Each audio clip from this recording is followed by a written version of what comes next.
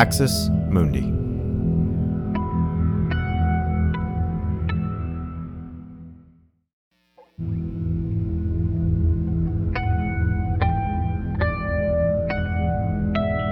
Axis Mundi.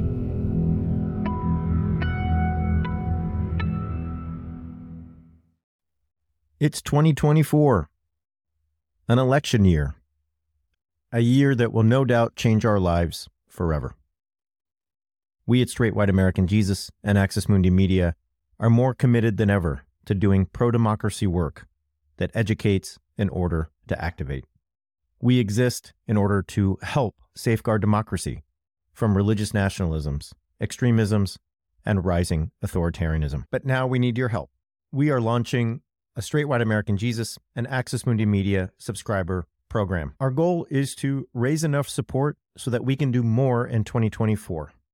We have plans to do a weekly show on the ways that Pentecostal and charismatic Christianities are part of the Trump campaign and the American right writ large. We want to make long-form narrative series about militant masculinity. We want to cover progressive communities of faith in conservative spaces in order to show how the places we consider red states are more complex than the media will usually tell you. If you subscribe, you'll get ad-free listening. You'll get access to the 500 episode archive of Straight White American Jesus. You'll get an extra episode every month, 2 hours, where Dan and I answer questions. What you probably don't know is that behind the scenes, Dan and I have numerous jobs. We do this podcast usually when it's dark, whether in the morning or at night. The subscriber program is going to help us devote more of our attention and perhaps even all of our attention to this podcast. We already publish Monday, Wednesday, Friday, and we're committed to doing that. But we want to do as much as we can in 2024 to help preserve our democracy, as fledgling and as fragile as it might be. You can go to axismundi.supercast.com in order to become a subscriber and help us fulfill our mission. The link is in the show notes. We appreciate y'all, and we can't wait to take this journey with you and fight the powers that threaten this republic.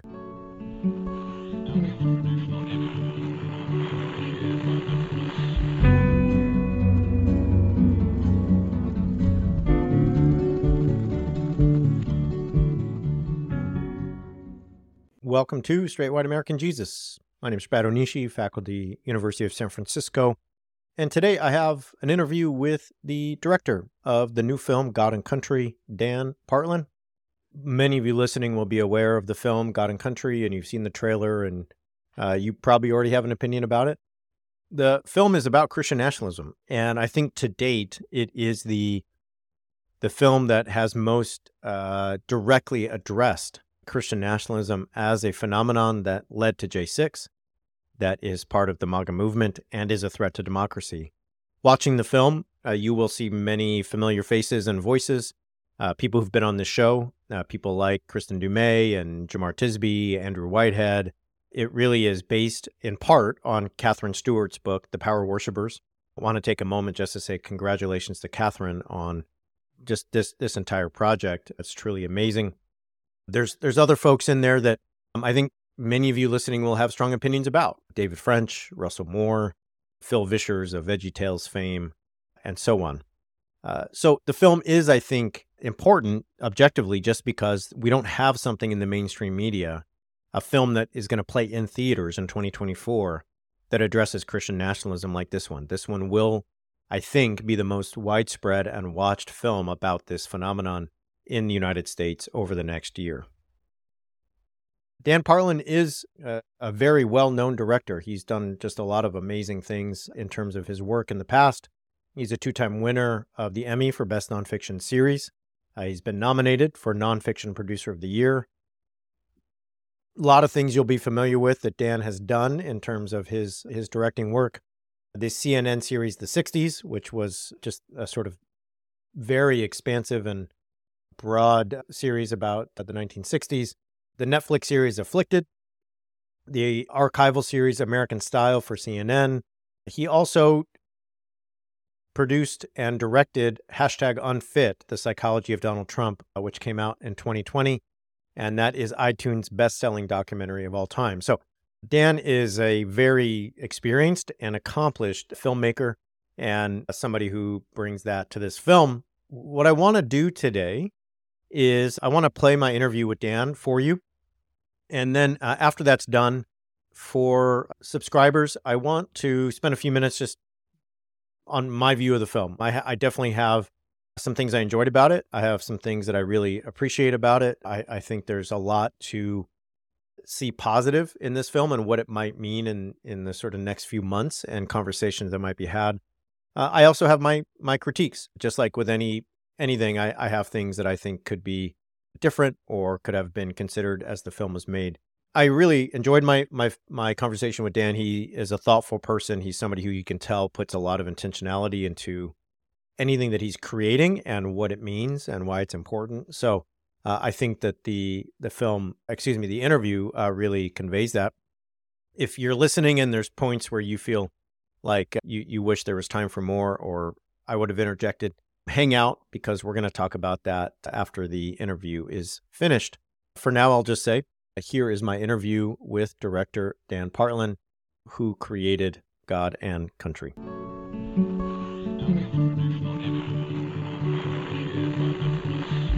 As I just said in my intro, I'm joined today by a special guest, and that is Dan Partland, who is the director of many things, but of course, the one we're all talking about and thinking about right now is God and Country. So, Dan, thanks for being here. Thank you for having me. I'm really excited to be here. So, there's so much to talk about. This is one of those moments where I watched the film, I took notes, but as somebody who does this show every week, there was just so much in there that I wanted to ask you. We may run out of time, but let me start here. You've worked on so many things in your career, things related to culture, American High, the 60s, substance abuse, rare diseases, and then a couple years ago, you did Unfit, politics, and that became such an important documentary in the run-up to the election. Religion, at least from the outsider's view, somebody who doesn't know you, seems to be a bit new in your portfolio. Wondering what drew you to this project? What made you want to take on God and Country? Yeah, good question. All right, so we're doing a therapy session for me. No. Yeah, listen, I think the truth is, there's something ironic about me making this film because in a lot of ways it's not really the kind of film that I want to be making. I like, something that's more personal, like a smaller scale, small stories about real people, something where the camera embeds and you get you're communicating cultural knowledge. But at a certain point, pretty quickly after the 2016 election, I just became so concerned about what was going on in our politics and consuming so much news like we all did. Everybody all of a sudden is just, reading books and articles and up all night watching cable news and just trying to get their head around what is going on in the country. I just started to get super frustrated that, it's not enough for me to just sit at home believing in the right things. Thinking the right things and believing the right things. And I think all of us have that feeling a little bit that it's actually very, very hard to engage with the mass culture. Where are we having these conversations? Where can you engage the topic? And so I just came to the place of thinking like, well, I don't know what I can do, but I know that I know how to make films and that's a powerful way to communicate. I mean, the digression on that, I would say, is that anyone who knows me, for a long time, going way back, knows that in a lot of ways, politics is my first passion. And that I really felt like, there was growing up, I certainly felt like I was likely to end up in politics on some kind of level, probably not as a politician, but, just involved in government and trying to move people and what really happened, somewhere along the line is I just started to feel like media might be a more effective way to move people. And so, the goal was always a certain amount of political engagement. I think that media and culture are actually the leading in the conversation, and politics is downstream of that. And so that was why that's kind of shaped all the different things that I've done. But yeah, so anyway, at this point, now all of a sudden I'm fully in and I'm doing something that in a lot of ways I think is not, not where I wanted to be or thought I wanted to be. But you asked about religion. I have this complex, multi-faith, American family. That's it. I was raised really in a secular environment, but um, I'm a product of interfaith marriage. That's really why I was raised in a secular environment, is that, I think my parents understood on some level that even though the families eventually came together and came together really strongly, that it was a divisive thing. They experienced interfaith as a divisive thing. By the time I was growing up and had my own awareness, I didn't see any of that. What I saw was that's just how a family works. Of the 5 families that comprise my first cousins, no 2 families has the same faith. Yeah. So we all grew up going to each other's ceremonies. And when you went to somebody else's ceremony, you practiced in whatever faith tradition they were in. That was what you did. And everybody was always super respectful. So it always felt really normal and natural to me that was the shape of our society. That's a really fascinating insight into just you in terms of this project. I grew up that way. My father was raised Buddhist. My mother was raised sort of nominally Christian. And we have an interracial, interfaith kind of setting in my family. But it took me a while to realize not everyone grows up that way. Not everyone grows up going to a ceremony at a Catholic church, a Jewish synagogue, a Lutheran place over here on the corner. And it's amazing what that does to shape your understanding of like a pluralistic public square. I'm thinking about your work on Unfit, your work on Trump in 2020. I'm sure that taught you a lot about the state of our democracy. Everything you had to dig into the psychology of the 45th president there, I'm sure kept you up at night. As I watched God and Country, my wife asked me afterwards, after I watched it, like, what's it about? What's going on? And I said, it's hard for me. Sometimes it's hard for me to say in these settings because I'm so embedded in these conversations with Catherine Stewart. I'm so embedded with these conversations with Jabbar Tisby and Doug Padgett and all these colleagues and friends I saw on the screen. I guess the question here is you've already done this with Trump in 2020, but what are some of the things you learned making this film that honestly are scary or hopeful or any of the above? Well, I mean, that requires a kind of step back about what, what's an approach to making documentary and what are the goals that you get into it with. I definitely start these projects with a sincere curiosity, with a sincere interest to go on the journey of discovery, to put it in a kind of corny way. And, and then you can read the books of all of these great people and you can become quite read in, but then you still have questions. And that's really what I use what the interview is for. It's a little bit of a chance for those scholars who've done the work and have the insights and have sort of earned the right to speak with authority on these topics. It's a little bit of an opportunity to let them lay out in plain language what their point of view is. But then what it really is an opportunity to try to go, for me to go deeper in things that I'm wondering about, and then to see where it authentically goes. And so one of the things in this moment is there's a lot of moments like this that are in the film, but of course the best and most exciting, for lack of a better way of putting, exciting material comes from the things that you're not expecting to hear. Is where the interview subject takes you to some place you didn't think you were going. But one of the things that I think is really interesting in just hearing my own voice in some of the footage, there's this moment where Anthea Butler, I ask her what keeps her up at night, and she says, I'm afraid that we might be slipping into a theocracy. And I kind of break in with both skepticism, but also privately alarm. And I want to get her clarified on the record. Is that really possible? And, you have to understand that as a filmmaker, you're sitting there, I'm in the role of the audience, man. I don't want her to say yes. I want to be in that moment. I'm just a citizen wanting to be reassured. It's dramatic as hell for the film that she says something different, but that's not really the point. I don't want you you want to be reassured that your society is safe.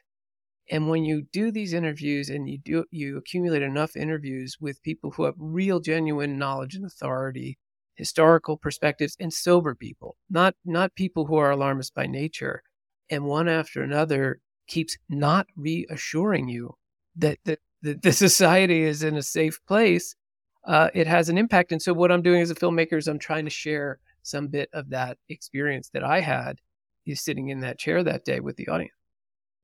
That moment with Anthea is quite powerful. And it's one of those moments where, and it's an Anthea moment where just knowing her, she says it and then she pauses. She knows that it's going to sort of disrupt the equilibrium of the room.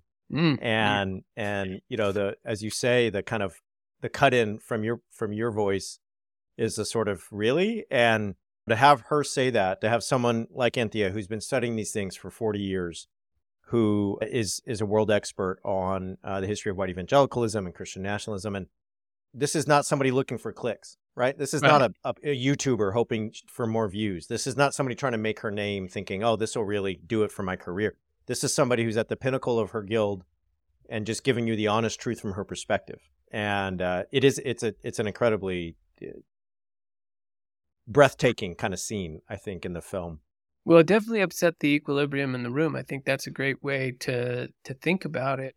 And it's something that, I sort of wrestle with on the other side too, which is, so now we're making a film that is sort of concentrating all of these moments that break the equilibrium and like trying to strike a balance between ringing the alarm for the audience in the way that it's been rung for me, and also not slipping down the other side of sensationalism. And so I think the other bite in that sequence that's really important to contextualize it is from Reza Aslan. And I think that's something, the way Reza characterized it when I asked him the question, he says, I think we're about to find out how dangerous it is. Yeah. And that's where we're at. And that's a scary place to be at, even for him. I would like him to say, no, American democracy is resilient and is going to fight back and it will stabilize. We've seen these kind of pendulum swings over it. Nobody's saying that. The experts who know this space are not talking like that right now. When Reza said that, the first thing I thought of was, I don't disagree, and I understand what he's saying. Mm-hmm.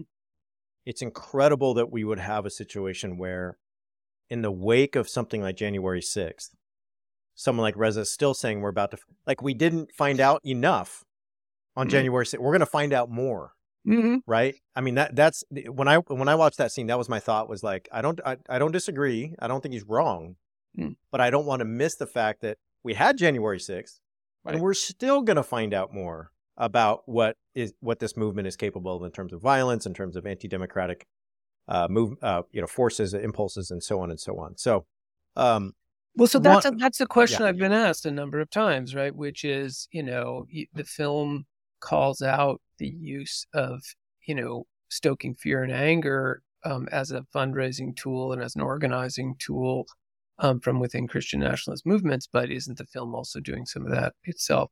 It's totally fair question, important for people to ask that and consider that when they're watching the film. I think, the question comes down to looking for evidence. Yeah. Is there evidence that Christians are being persecuted in America? Well, I think it's really tough to make that case, but somehow they've effectively sold that emotion to a lot of people. And then on the other side, is there evidence that the United States, as a pluralistic democracy, is wobbling right now, is in danger because of the size of this and shape of this movement? And to that, all I could say is we're about to find out exactly how bad it is. We're going to continue to be about to, because it's always, until something truly catastrophic happens, more catastrophic, I guess, than having a violent insurrection in order to stop the election of a new president. I mean, you have to say that is an important piece of evidence about where we're at. Yeah. And, as well as all manner of, redistricting and voter suppression movements are also an important matter, a whole matter of manner of other political or politically adjacent violence that's happening in this country.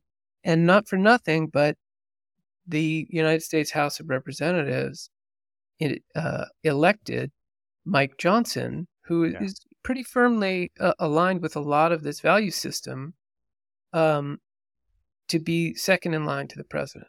So when you're asking yourself if American democracy is in danger, I think those are important touchstones. And it's not just the fact of what Mike Johnson believes, it's the fact that a majority of the United States House of Representatives thought that he was an appropriate choice to be second in line to the president.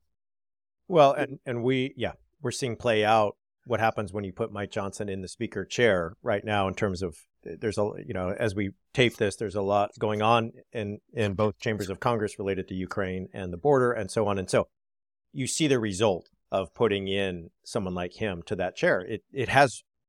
We're not playing. This is not, this is not make believe or this is real life governing and a real life effect on the global order, on Americans' lives and so on and so forth. So there are, part of the baseline that I do think shapes the film is the many Christian voices in the film.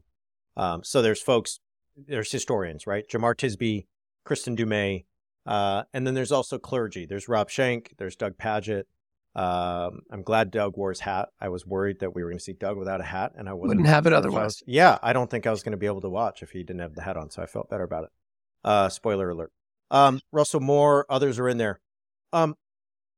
I know folks listening are going to be wondering about this question, so I want to just ask very directly, what was the goal of including, so many Christian voices in a doc about Christian nationalism? What does that do for the message that you're trying to convey? Well, a couple of different levels of that. First and foremost,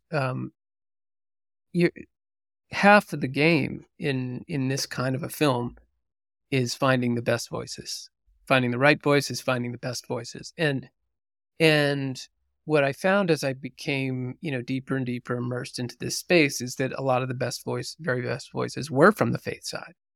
And so that they had in some way, just a different understanding of it than people from the secular side, not, better or worse, but just different. And it completed the picture to hear that side. I think it's, it was always very important to me from the onset that of course, people are the way Christian nationalism works on some level is that it defends itself by saying anybody who attacks this political agenda is anti-Christian. So, of course, that was going to be the first, thing that people were going to use to, try to assail the film. But not just for that, for the sake of a genuine belief in a pluralistic democracy, for a genuine belief in religious liberty, and for allowing everybody to have, I wanted Christians to speak up. I don't think I realized, I know I didn't know when I started the project how deeply upsetting this was to so many Christians. And that certainly, at least in the mainstream media, I think that voice has not been cutting through. It's cutting through for people who are listening for it. But so yes, absolutely amplifying those voices, people of, I think, incredible insight and passion and, commitment both to their Christian faith and to American democracy. That was certainly a perspective that I thought was really important. And over time, I think felt like it was more and more important to the shape of the film in terms of a balance, because you want a diversity of voices, and people are going to say anyway, if they want to try to, critique the film, that, it's monolithic. These are all progressives trying to get their political agenda over. It's a woke mob of blah, blah, blah, blah, blah, blah. They're going to say that, but no one can make that good faith argument about this group of voices. They are diverse in terms of their religious background, secularists, fully faithful, people in every different degree of that spectrum, people across the political spectrum, very deeply conservative point of view, all the way to very progressive, racially diverse. Nobody can safely say that about this group of voices. And it's very, very important to me in terms of the mission of not adding further division to a political context that is so bitterly divisive, to show people who disagree on a huge range of topics able to come together in good faith on points that they agree upon, because I think that's ultimately healing, and that's where we have to get to. I'm wondering on that. So, there is a difference. I agree with you. And there is a difference when we have the perspectives of those who have been on the inside, folks who have lived it. Kristen Dumais talks about just growing up and not really knowing a world outside of her Midwestern Christian cosmos. Jamar Tisby talks about being in the seminaries, the colleges of white evangelicalism. This was somebody whose DNA was really, it's all been, his whole life has been shaped by these institutions. One of the arguments we make on this show over and over again is that conservative white Christian, as I think you've just alluded to, is framed as the default American, like the hardworking, family values, people of faith who are the heart of the nation. A couple of weeks ago, Joy Reid said something that got a lot of people very angry on Iowa caucus night. She talked about how the Iowa caucuses, the 55% of the voters are white evangelical. And by the numbers, that means a lot of white Christian nationalists were there. She quoted Robert Jones in that segment. And the amount of vitriol online when she said that was immense. It's hard to criticize that group in any way. I mean, I think you've alluded to this already. If you do, you hate God, you hate America, you hate people of faith, you hate family values. Did you sense that dynamic as you made the film? Were you anticipating that response? And what has that looked like as the film has sort of debuted and made its way to the public up to this point? Well, did I anticipate that an angry mob would come after us and try to discredit the film on the grounds that it was anti-Christian? I'm sure I anticipated it. I have to say that wasn't really my focus. My focus was on making sure it was fair and thoughtful to everyone. That's really what I was thinking about. I wasn't thinking about gaming out how we're gonna react to irrational claims made to get the film. I was deeply concerned about being fair and not, as I said before, not needlessly contributing to division. But yeah, I kept very, very much in the front of my mind. I kept in mind some of the people very closest to me who are deeply devout. And, I just sort of casting this whole thing as a problem with Christians in general or with Christianity or general, anything like that, would have been just precisely contrary to the goals of what I thought was important to say. So it wasn't a defensive posture because I was afraid of incoming. It was part of the DNA of the project itself. As to how that's gone so far, I think it was, even though on some level I expected it, it was nonetheless shocking when the trailer came out, the degree of really rage, vitriol that came out of exactly the groups that we're concerned about in this film. And I think, and brutal personal attacks, they saved the greatest vitriol for those that were most devout and conservative, right? Which makes a lot of sense in a certain way. The point of view that's most threatening are those who, share in some genuine devotion, religious devotion, and also in deep commitment to politically conservative ideals. So if those people, if the people of that profile with a great degree of integrity are leaving this movement and calling out how, bereft of actual, moral authority and political coherence this movement is, that's more damaging. So, what I would say, what I think we all have to recognize, and I try to be a happy warrior when stuff like that happens. I feel deeply, I just feel terribly for the courageous people in the film who are standing up for things that really need to be said and who got these withering attacks. But I think we all have to recognize that a powerful movement, a movement that has strong, that has important and strong ideas behind it, does not win by leveling personal attacks against individual people who cross it. You counter an attack with stating the virtues of your position, and there is zero of that happening because there really isn't a great virtuous position to be defended out of this movement. I really appreciate the way you put that, because I'm still on X, Twitter, and I'm still somebody who goes there. I know. I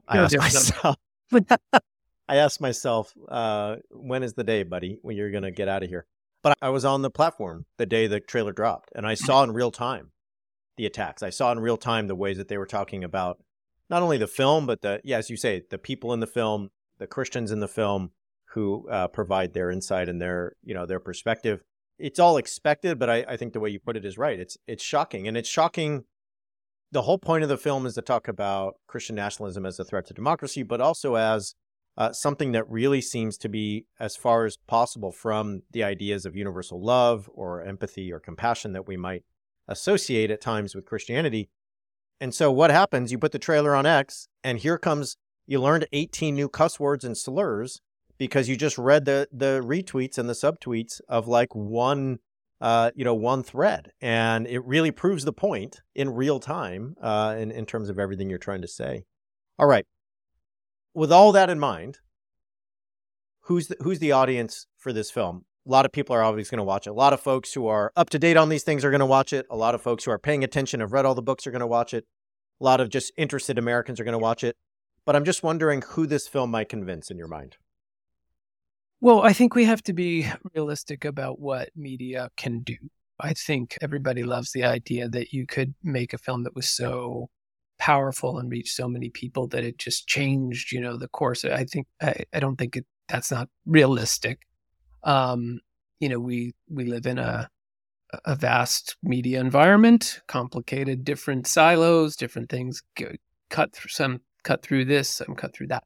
What I think media can do, though, or I should say what I think this film can do, we tried to take all of the great, there's been no shortage of great work in the public sphere about this topic, right? Lots of great pieces published, great books published, discussions happening on, cable news and other forums and stuff like that, but nothing is really cutting through. I think the important thing is that a film has an opportunity to distill all of those things down for people who aren't going to invest the time to read a few dozen books on it and really immerse themselves and go to events and try to absorb it, distill it all down and deliver some really important ideas in an emotional kind of narrative structure, right? Where you put people in the story where it stops being data on the page or, wow, that fascinating thing I read in the paper about this phenomenon that's happening in this or that, circle. So I think that can be very powerful. And I think that has the potential to do two things.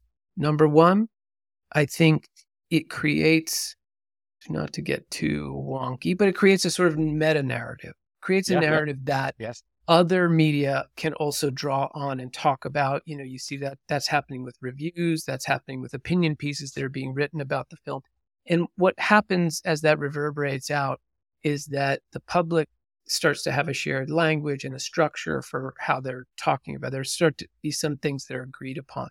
And the normalization of talk in this space is really important because it really is so sensitive that only the very bravest people are willing to take it on for fear of seeming like you're attacking a faith that only 2/3 of the country adheres to on some kind of level. Who would want to do that? So number one, we have to deliver the point that this is not Christianity, but a political movement, and prohibit the Christian nationalists from hiding behind the shield of saying, this is my faith. There's an interesting paradoxical thing here, which is because Americans genuinely believe in religious liberty and genuinely have tolerance for people's religious, if it's religion, no one wants to talk about it because we're Americans and we want to let our fellow Americans believe what they want to believe. So the problem here isn't that we have a deeply ingrained civic culture that believes in religious tolerance and religious freedom. What we need to correct for is the assertion that this has anything to do with religion. This has to do with politics. And if it's politics, then it's open to being criticized. But I would say that in a sort of less of a cultural thing, just in a more interpersonal thing, I think, we very much want the film to be used as a conversation starter, like in an intimate way, like with family members. I think it's really, this stuff is so sensitive and hard to talk about. I know that I couldn't convince a relative who was slipping off into, people who are fully in the tank, that's probably not a great place to put your energy, but the topic does have to be engaged. And if there's people who are slipping down this road, who's Christian nationalism's a spectrum. It's not, Yep. People who are at a place where they're signing on to more and more of it. Using the film, we have this idea, will you watch this for me? Right. Yeah. We know that in terms of in terms of moving ideas, having something recommended to you by someone who loves you is a really important entry point. Will you watch this for me? I think is a great way to start the conversation. And then you don't have to be at the holiday dinner table carrying this discussion yourself. You can have David French and Russell Moore and Catherine Stewart and a whole bunch of other people who can say it better and with more authority than any of us, any individual of us. You can have them, start that conversation, and then we can just we can talk to each other about what we think it means and what our attitudes towards it are. Yeah, I appreciate that dynamic very much. That, hey, this is an hour and a half. You don't have to read 10 books. I'm not going to ask you to, we're at Thanksgiving. I'm not going to ask you to go with me to the New York Times front page. But I'm going to say, hey, we talk about these things a lot. Cousin, nephew, brother, friend, colleague. Let's go see it together and just let's talk about it after, right? It's an hour and a half. I'm not going to ask you to read 2 400-page books. You're not that person. You don't like doing that. So let's get dinner. Let's see the film and see if we can't open up some sense of dialogue about it. That, I think that frame is something people can take away, and people listening can take that away too, of if you are that person who does read the 28 books, you've read everyone's book who's in the film, and you're deeply embedded in these things, this is your chance to say, well, yeah, there's a film here. It's an hour and a half. Maybe I will get my cousin to go with me, and we actually could have a productive discussion rather than the usual yelling match and so on. All right. So folks listening, and I know my audience really well, I know that there are folks out there who are going to notice a couple things. They're going to notice some of the people you just mentioned, Russell Moore, David French, Rob Schenck, Phil Vischer, folks like that. They're going to know who those folks are. They'll be familiar with Andrew Seidel and Catherine and all the other great folks in there. But the Christian voices there's no queer Christian voices, sort of foregrounded. There's no sense of a trans pastor speaking out against Christian nationalism or someone visible at the forefront of that kind of culture war and that issue. The queer community has been so demonized over the last couple of years, just in terms of the grooming rhetoric and the book banning and so on. I guess I'm just thinking about those folks listening, and what they're going to be wondering is, was there a sense that including the trans pastor, the gay pastor, the person out on the front lines fighting for the LGBTQ community in the name of faith, would that not work for some of the intended audience? Is that a place where some of the sense of balance in your mind might have been offset, or just wondering about any insight you can provide on that issue? Well, I mean, it's a great question. I think,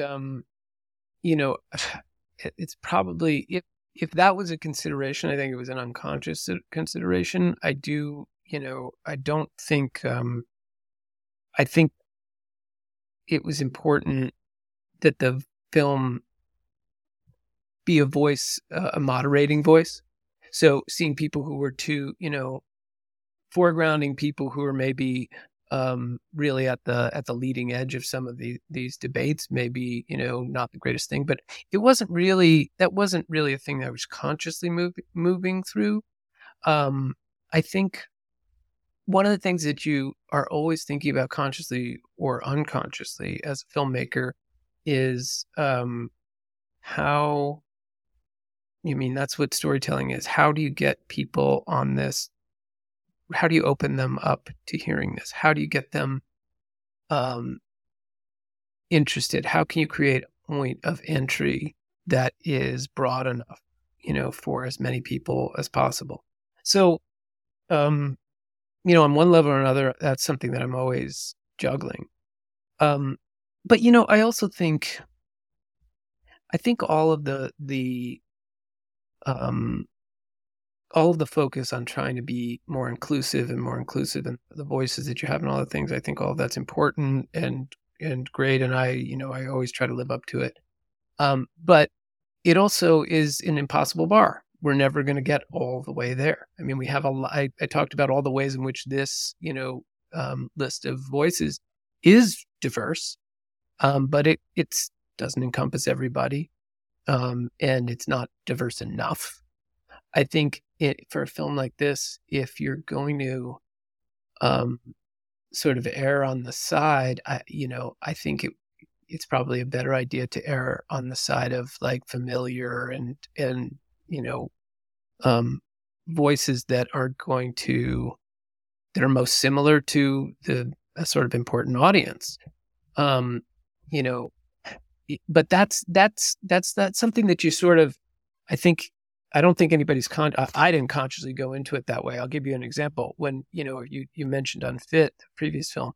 Well, it was just super important to me to hear from prominent conservatives also, so when you start to like put you want to hear from prominent political conservatives who have an issue with Trump, well, you end up with a middle-aged white male group, largely, it tips the scale in that direction. So I think there probably was some of that when I was thinking about, it was less about thinking about the profiles, it was more thinking about what ideas every different person could add. That was a bigger component of mine, and probably the side effect of the sort of issue sets that I wanted people to speak to yielded this particular mix. I was just going back to what you said about the American ethos of kind of religious tolerance and really religious liberty being a foundational principle of our American public square. And what strikes me, just the white conservative Christian is such a default in this country that if you put out a film like yours, the vitriol, the pushback is going to come swiftly and immediately.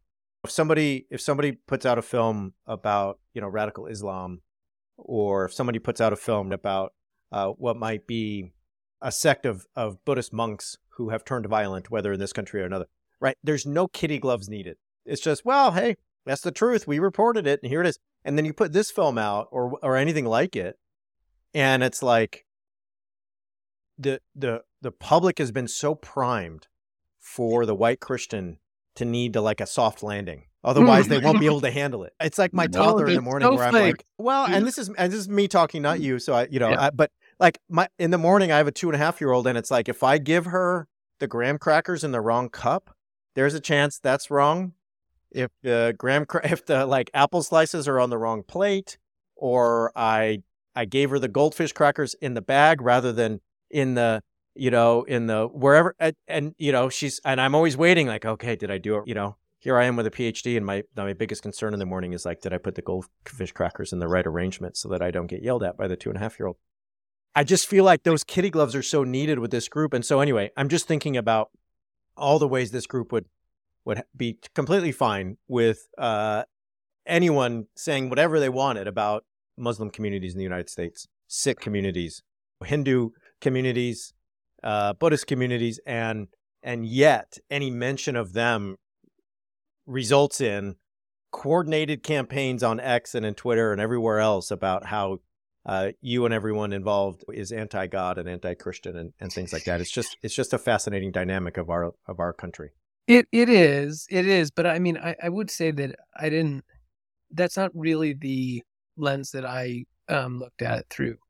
I really looked at it from the sort of most genuine, sincere place, which is to take as a given that people have such an intimate, some people's faith is at an arm's length, but that people have such an intimate relationship with their faith that it just is inherently that sensitive.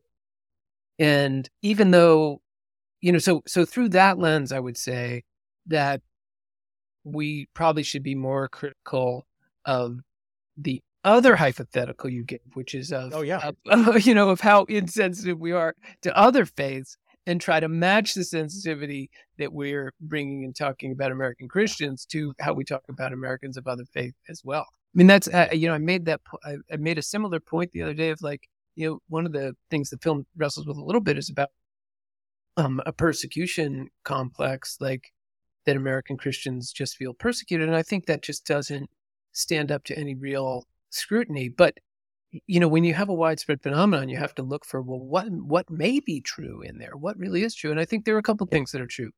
One is definitely white American Christians feel like they are losing some cultural and political authority, power. They are. And they are because the country is diversifying, and they are because the country is secularizing.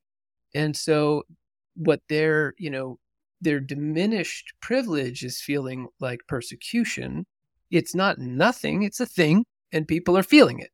But at the same time, just to be an equal opportunity offender of the mainstream culture, I think people of faith are like the one group that like is allowed to be mocked in the mainstream media culture. It's allowed to be mocked on late night TV. That's a funny joke to make fun of somebody's faith. And I get why that is. On some level, it is because of the cultural dominance, because that still is 60%. It's punching up. It's considered okay because you're mocking the majority group that is essentially in power. But that doesn't make it cool. And probably, as we're going through this great moment of trying to, live up to the aspirations of American society, we should probably, be more sensitive to people of faith as well. Yeah, it's a tough one because, as you say, when you're used to privilege, equality feels like persecution, right? And that's exactly what is happening with the group that you're focused on in this film. And so the kitty gloves are needed because they've never been out on the playground with the rest of us. They've been out there in the gated community and are not sure what happens when we're all sort of have equal access, right, to the playground and the slide and the swings and everything else. We got to go. Let me ask you one more question. I think you've already answered this a little bit, but I'll just put it out there to close. Reza Aslan says, we're about to find out. How has making this film left you feeling about the rest of 2024?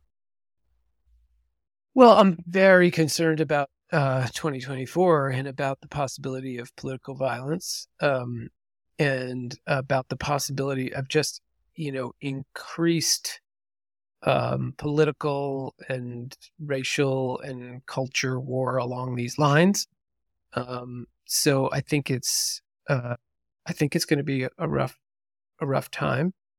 But at the same time, it's very hard to shake my faith in American democracy and American people. I think that despite all of this, I do think that we have a really robust civic culture in America that at its core believes in these things. And as this movement is exposed, I think it'll be harder and harder for people to stay on board with it. But I think until the rest of American culture wakes up to this danger and takes it really seriously, I think it's not being addressed. It's not being confronted. It's not being engaged. And at the moment, sad to say, I think is still an ascendant movement. Yeah, I agree with that. And I also agree that it's just any chance we can to get folks to understand the state we're in is one we should take. It's just really hard to get folks to kind of pay attention in a way that they understand where we are in terms of the threat to democracy coming from this this movement and this set of communities. We're out of time. Just want to say thank you so much again during a busy week. God and Country is in theaters now. People can go see it.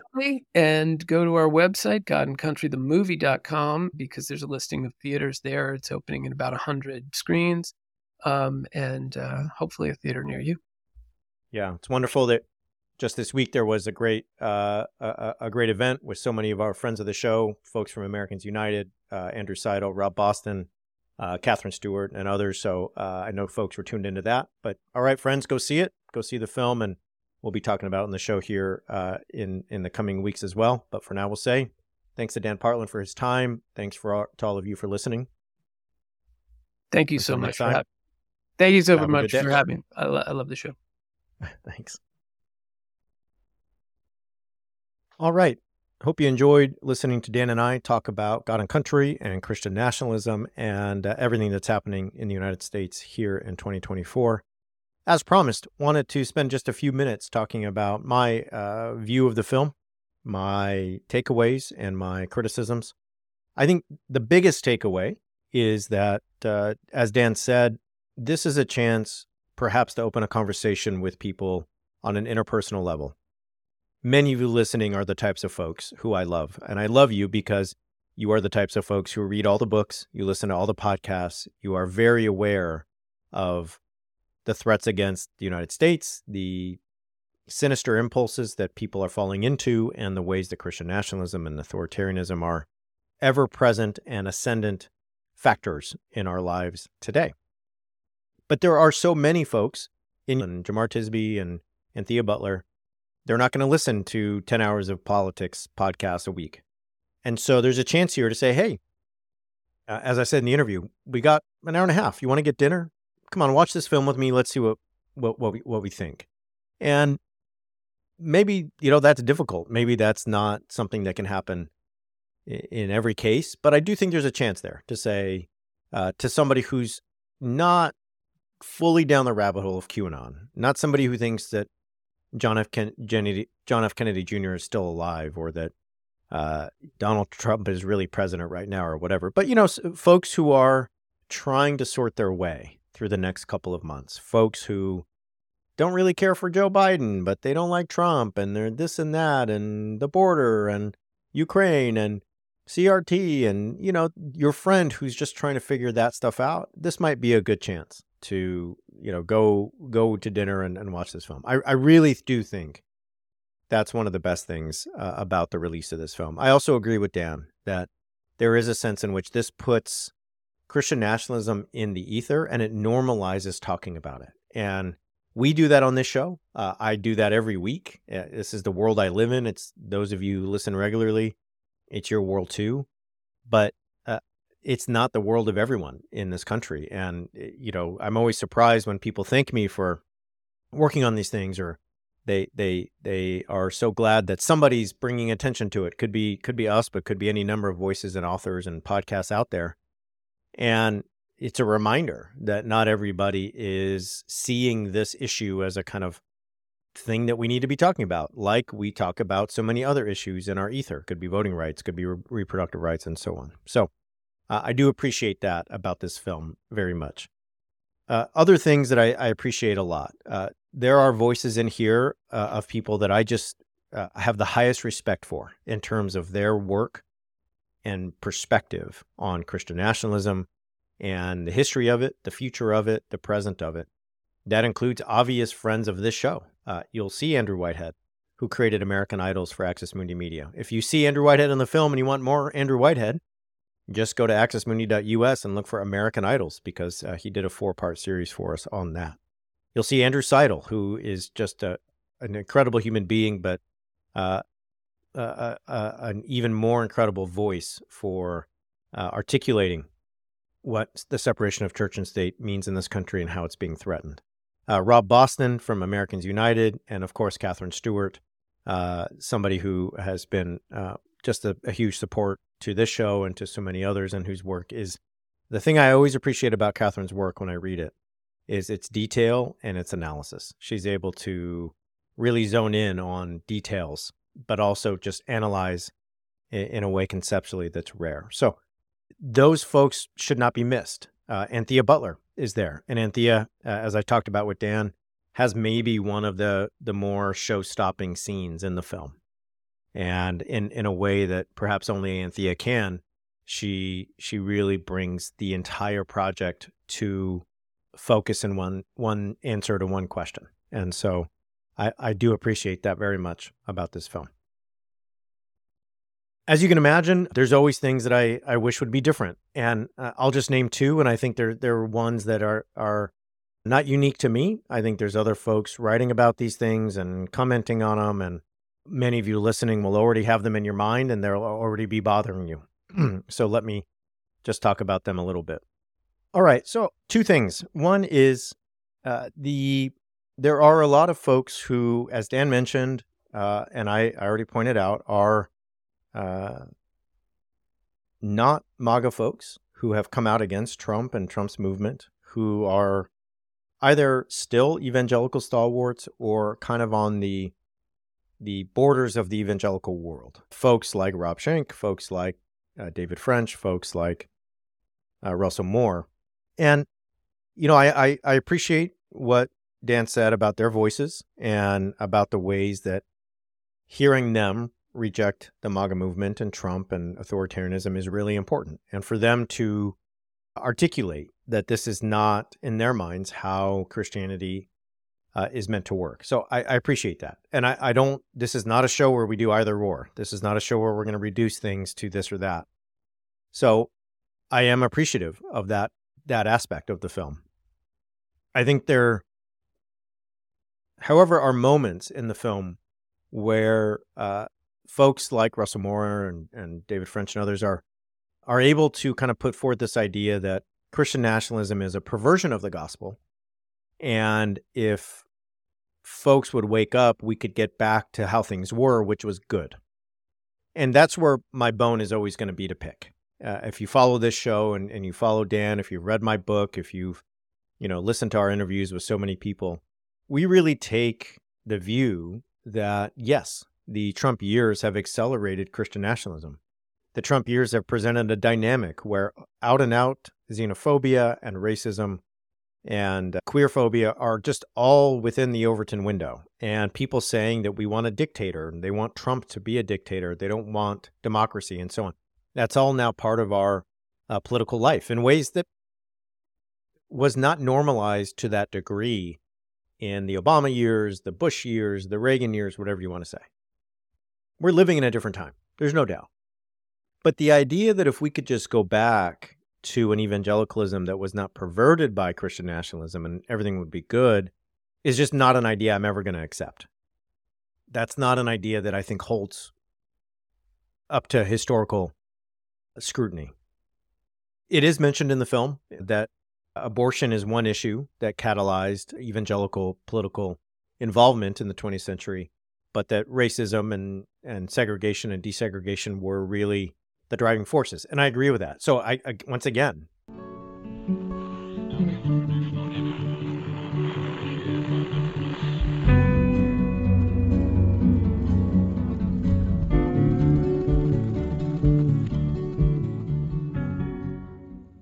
thanks for listening to this free preview of our Swag episode.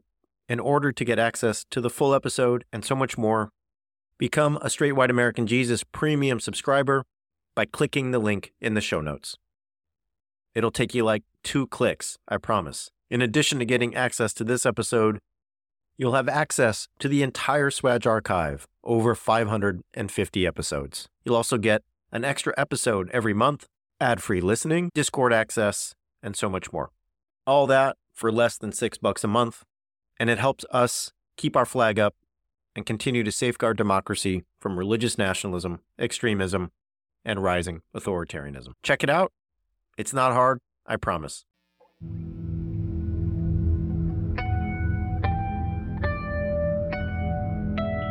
Axis Mundi.